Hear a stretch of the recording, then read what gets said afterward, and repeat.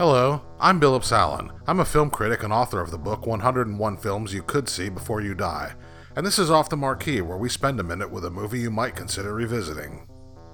Martin Scorsese's 1985 film After Hours tells the story of computer programmer Paul Hackett, who after a particularly mundane day goes on a late-night excursion to connect with a stranger named Marcy.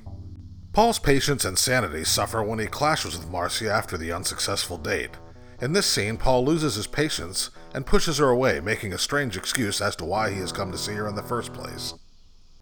Are you alright? Where are those plaster of Paris paperweights anyway? I mean, that's what I came down here for in the first place. Well, that's not entirely true. I came to see you, but where are the paperweights? That's what I want to see now. What's the matter? I said I want to see a plaster of Paris bagel and cream cheese paperweight. Now cough it up. Right now? Yes, right now. They're in Kiki's bedroom. Get them. Because as we sit here chatting, there are important papers flying rampant around my apartment because I don't have anything to hold them down with.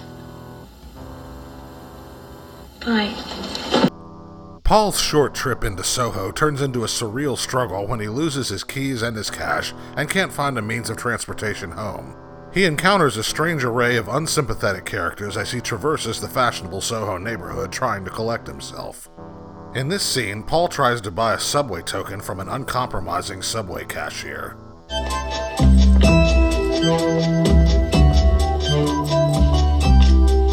Really coming down, huh? Oh, well, you bet. There you go. Fare is $1.50. What? Fare went up to $1.50 as of midnight.